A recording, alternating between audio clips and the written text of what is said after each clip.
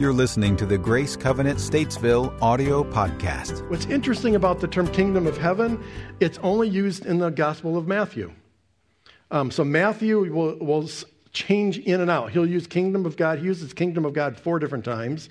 But on 31 different occasions, he refers to it as the kingdom of heaven. They're synonymous terms and they mean the same thing. So the question is, what is the kingdom of God? Jesus used 10 different analogies to describe it. In different points in the Gospels, he said, the kingdom of God is like a man who sowed good seed in his field. Or the kingdom of God is like a mustard seed. The one I liked is the kingdom of God is like yeast. Or a treasure hidden in a field, a merchant looking for fine pearls, a net that was let down into the lake and caught all kinds of fish. The kingdom of God is like a king who wanted to settle accounts with his servants, a landowner who went out early in the morning to hire workers for his vineyard, a king who prepared a wedding banquet for his son. And the kingdom of God is like 10 virgins who took their lamps and went out to meet the bridegroom. So 10 different analogies that Jesus used to describe the kingdom of God. And they're all a little different. They all portray a different nuance, if you will, of the kingdom. But the biggest confusion when it comes to the kingdom of God is, when is the kingdom of God? In Mark chapter 6, Jesus is talking to his disciples, and he says, "Blessed are the poor, for yours is the kingdom of God." Present tense. The kingdom is yours, at that point in time. Yet at other times, Jesus was talking about the kingdom of God in the future. He said I think it was Mark, he says, when you see these things happening, you will know that the kingdom of God is near. When you see these things happening, the kingdom of God is near. Another time he says, I will not eat or drink again from the fruit of the vine until the kingdom of God comes. Again, he's pointing to a time in the future, a time yet to come. So when we talk about the kingdom of God, there can be some little uncertainty around it. All right, what is it? It's not really hard and fast as far as how we can define it. What is crystal clear, however, is that the kingdom of God is very, very important. In Luke 4, Jesus says this to his followers. He says, I must proclaim the good news of the kingdom of God to other towns also, because that is why I was sent. When we always talk about Jesus coming to die for us, and certainly that's part of it, but in his own words, he says, I came to proclaim the good news of God's kingdom. Later on, he says, he taught his disciples how to pray. He said, God's kingdom was the very first thing he mentioned after the salutation in the Lord's Prayer. In fact, let's look at that together. Matthew chapter 6, we'll find this. Let's read this together, can we? This is the first part of the Lord's Prayer. This, then, is how you should pray. Our Father in heaven, hallowed be your name.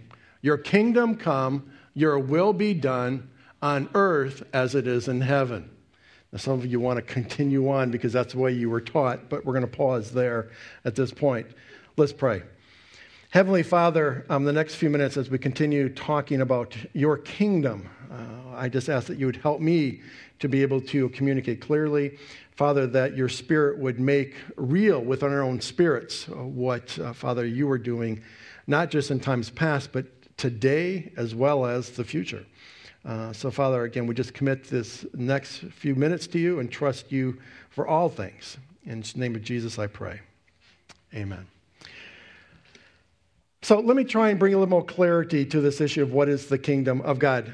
So we are actually entering a series on the kingdom of God. In fact, it's the longest series, when I've heard, it's the longest series we've ever done at Grace Covenant, 10 weeks. 10 weeks, look at the kingdom of God. We're going to spend 3 weeks looking at the Beatitudes, the Sermon on the Mount. We're going to talk about things like justice as seen in the New Testament. Again, what does it mean to live and to exist within the kingdom of God? But let me also just say that the kingdom of God does not refer to a geographical territory. You know, sometimes in our medieval history, we had the kingdom of such and such, or the kingdom of this and the kingdom of that. And it was a real geographic region. It had borders, and it had occupants, it had a king, it had people in it. But it was a geographic territory. That's not what we're talking about when we're talking about the kingdom of God. Nor are we referring specifically to the inhabitants of the kingdom. Although we would say that we want to be members of or be part of God's kingdom, that's not the same kind of thing that they're talking about here. Instead, when we're talking about the kingdom of God, we hear Jesus talking about it. We hear it in the New Testament. Kingdom refers to the activity of the king himself, the exercise of his sovereign power. So put another way, God's kingdom exists wherever he is in authority. So wherever he is in authority, that's where the kingdom of God exists. So that means that when Jesus was in person here on earth, the kingdom was present in him and was present wherever he went. So in Matthew, he says, and as he was going through, he says, repent, for the kingdom of heaven has come near. He's talking about himself. Repent, for the kingdom of heaven has come near. In Luke chapter 17, he says, once upon being asked by the Pharisees when the kingdom of God would come, Jesus replied, the coming of the kingdom of God is not something that can be observed, nor will people say, here it is, or there it is, because the kingdom of God is in your midst. So then, when Jesus then returned to heaven, he sent the Holy Spirit, who lives within us. We spent time talking about that. The past series we just finished on the Holy Spirit. So if God has authority over our lives, his kingdom is present in us. The kingdom of God exists whenever and wherever we go. Matthew 10, Jesus was talking to his disciples, and he says, as you go, proclaim this message, the kingdom of heaven has come near. So earlier he was talking about that. He says that about himself, the kingdom of heaven is near. Here he's talking about the disciples. As you go, you proclaim the same message, because as the Spirit is within you, you are also carrying with you the kingdom of God.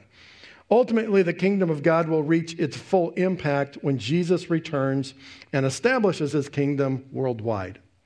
So the kingdom is here, but it's also not yet.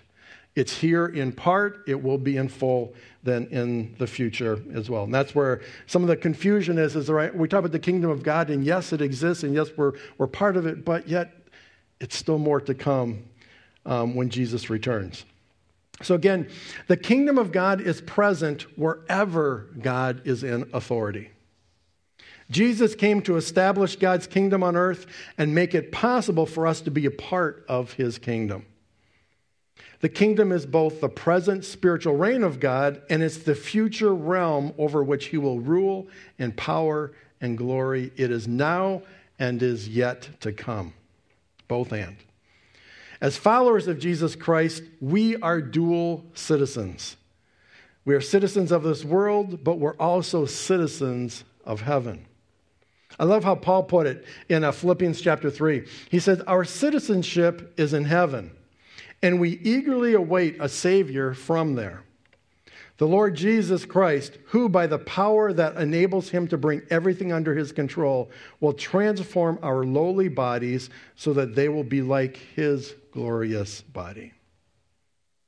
The kingdom of God exists wherever God is in authority. Now, ultimately, the kingdom of God is the restoration of what things were like in the Garden of Eden.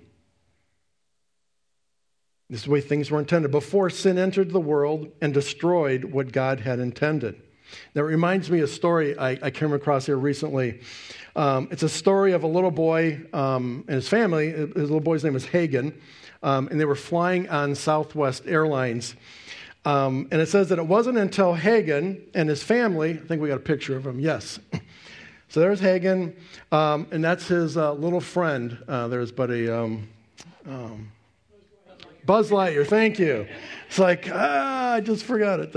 All I could think it was to infinity and beyond. I got that. But it's like Buzz Lightyear, thank you. So it wasn't until Hagen and his family had deboarded the plane at Dallas Love Airfield and were driving away in a rental car that they noticed Hagen had accidentally left his special toy on board. Of course, by then, the aircraft was well on its way to the next destination. Eventually, the plane made it to Little Rock, where it was scheduled to stay for the night. That's where Jason, a ramp agent at Little Rock, came across Hagen's left-behind toy. Jason knew someone was missing their friend badly, so he began some investigating to discover who he belonged to. Soon, a name written on the bottom of the boot caught Jason's eye, which said Hagen. So with the help of his co-worker, Jason learned there was only one Hagen who had traveled on that aircraft that day. Instantly, Jason came up with a plan. A few days later, Hagen and his family received a special surprise in the mail. Not only had his buddy returned, but he arrived in a hand-decorated box, complete with a letter describing his mission at Southwest Airlines and pictures to boot. So let me see. So they had all this packaging they put together to design it. So I love the letter here. So to Commander Hagen, I am very excited to return to you upon completing my mission. I was able to explore the airport and spaceport in Little Rock, Arkansas while I was away and have included photos of my adventure. My journey has taught me a lot, but I am so thankful to return to my buddy, to infinity and beyond, your buddy Buzz Lightyear, Space Ranger. What I love about this is he literally had to put his camera on the ground to get that picture to do that. And there's a few others, photos as well. Yeah, I love this one. He's in the cockpit. So he has mission. And then we end up with this one. Then his mother, at the very end, Hagen's mom, she commented that there's definitely not enough good in this world. And for someone to take the time out of their day to do that for strangers means the world to us. I think for Hagen, that picture there is because of the selfless actions of a Southwest ramp agent, his world was once again the way it was supposed to be. All was good. Likewise, what was lost in the fall in the Garden of Eden has been restored to us, been restored to God's kingdom through Jesus Christ. So, as kind of just an overview here today, I just wanted just 5 things that I just want to say. Here's 5 things that were lost but have now been found because of the restoration of God's kingdom. And the first thing that I just want to reference is the idea of life. Life itself. Genesis 3, God, in talking to Adam and Eve, he gave very clear instructions. You must not eat fruit from the tree that is in the middle of the garden, and you must not touch it, or you will die. Now, we know how that story ends, don't we? It didn't end well. And both Adam and Eve ate the fruit, and sin entered the world, which resulted in death. Now, contrast that what we read in Romans chapter 5. Paul is writing here, and he says, for if by the trespass of one man, Adam and Eve, death reigned through that one man, how much more will those who receive God's abundant provision of grace and of the gift of righteousness reign in life through the one man, Jesus Christ? So Paul makes the comparison. Listen, if Adam's the one that can cause sin for all of us, Jesus, the Son of God, could bring redemption and could bring back the way things were intended to be.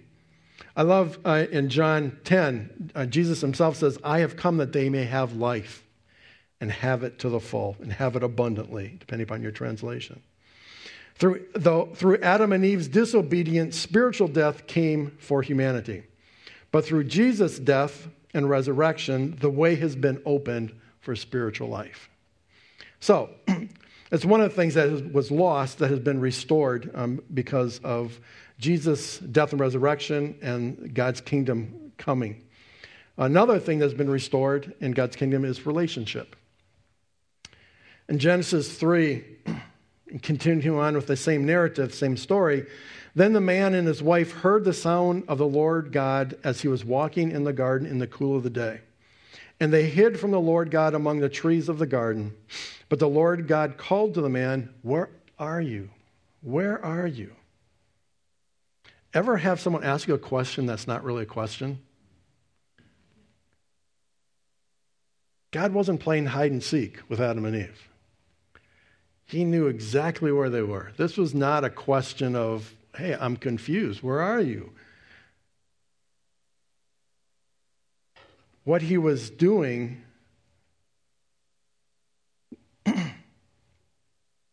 was drawing attention to the fact that things had changed. Things aren't the way they were supposed to be. Things aren't the way we designed them. Their sinful disobedience had broken the relationship with God, and his question was evidence of that. Where are you? What's changed?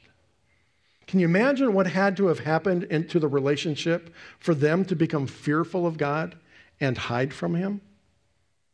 I mean, can you imagine what was going on? These are people who didn't know this before. They didn't know those feelings and emotions, but they knew something was wrong and something was broken.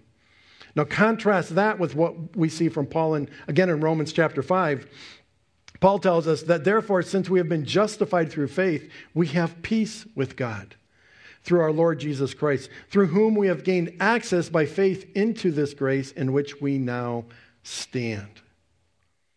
See, Jesus came to pay the penalty for sin that humanity might be restored back to right relationship with God as God's kingdom was reestablished here on earth. So we've had life, we've got restoration of relationship. In God's kingdom, we also now have a restoration of purpose and authority. I'm going to combine those two together there. In Genesis 1, we read that God made people in his image to rule over the fish, the birds, livestock. It goes on to describe a few other things, basically all animals on the earth. Now, on the surface, it sounds like God was making us game wardens, doesn't it? You know, there's an animal park and you're the ones feeding, you're the one who has to clean out the pens and feed them. But that's not what's happening here. I mean, not all. I mean, that's part of it. But here's what God is saying to them. He says, I'm putting you in charge. What happens on earth is up to you. You're in charge. And again, we know that didn't work out all that well. In contrast, in the kingdom of God, what we begin to emerge is that we're given a second chance. We're given a chance to be his representatives here on earth. And as his representatives, he's given us authority within his kingdom through Jesus Christ. And then lastly, I think what's being returned to us or what's being redeemed for us is just this idea of hope. As a result of the fall, Adam and Eve were banished from the Garden of Eden, and hope was lost due to their broken relationship with God. But God didn't leave us in that condition, did he? Again, that's the one thing that separates Christianity from all other religions, all other faiths, is that God saw our condition and took action on our behalf. He didn't leave us broken. He didn't leave us without relationship. He didn't leave us without hope. John 3:16 and 17. For God so loved the world that he gave his one and only Son, that whoever believes in him shall not perish but have eternal life. For God did not send his Son into the world to condemn the world, but to save the world through him. We live in a broken and we live in a fallen world. And yet within that broken, fallen world, God's kingdom has been and is being restored. And through Jesus, you and I have been given the opportunity to live within his kingdom. And that's the thing. We're not born into God's kingdom. It's not like we have this divine right because of our blood lineage. Remember, the kingdom of God exists wherever God is in authority. If you want to be part of God's kingdom, God has to have authority in your life. For more information on Grace Covenant Church, our service times, ministry opportunities, directions, and more, visit us at gracecovenant.org.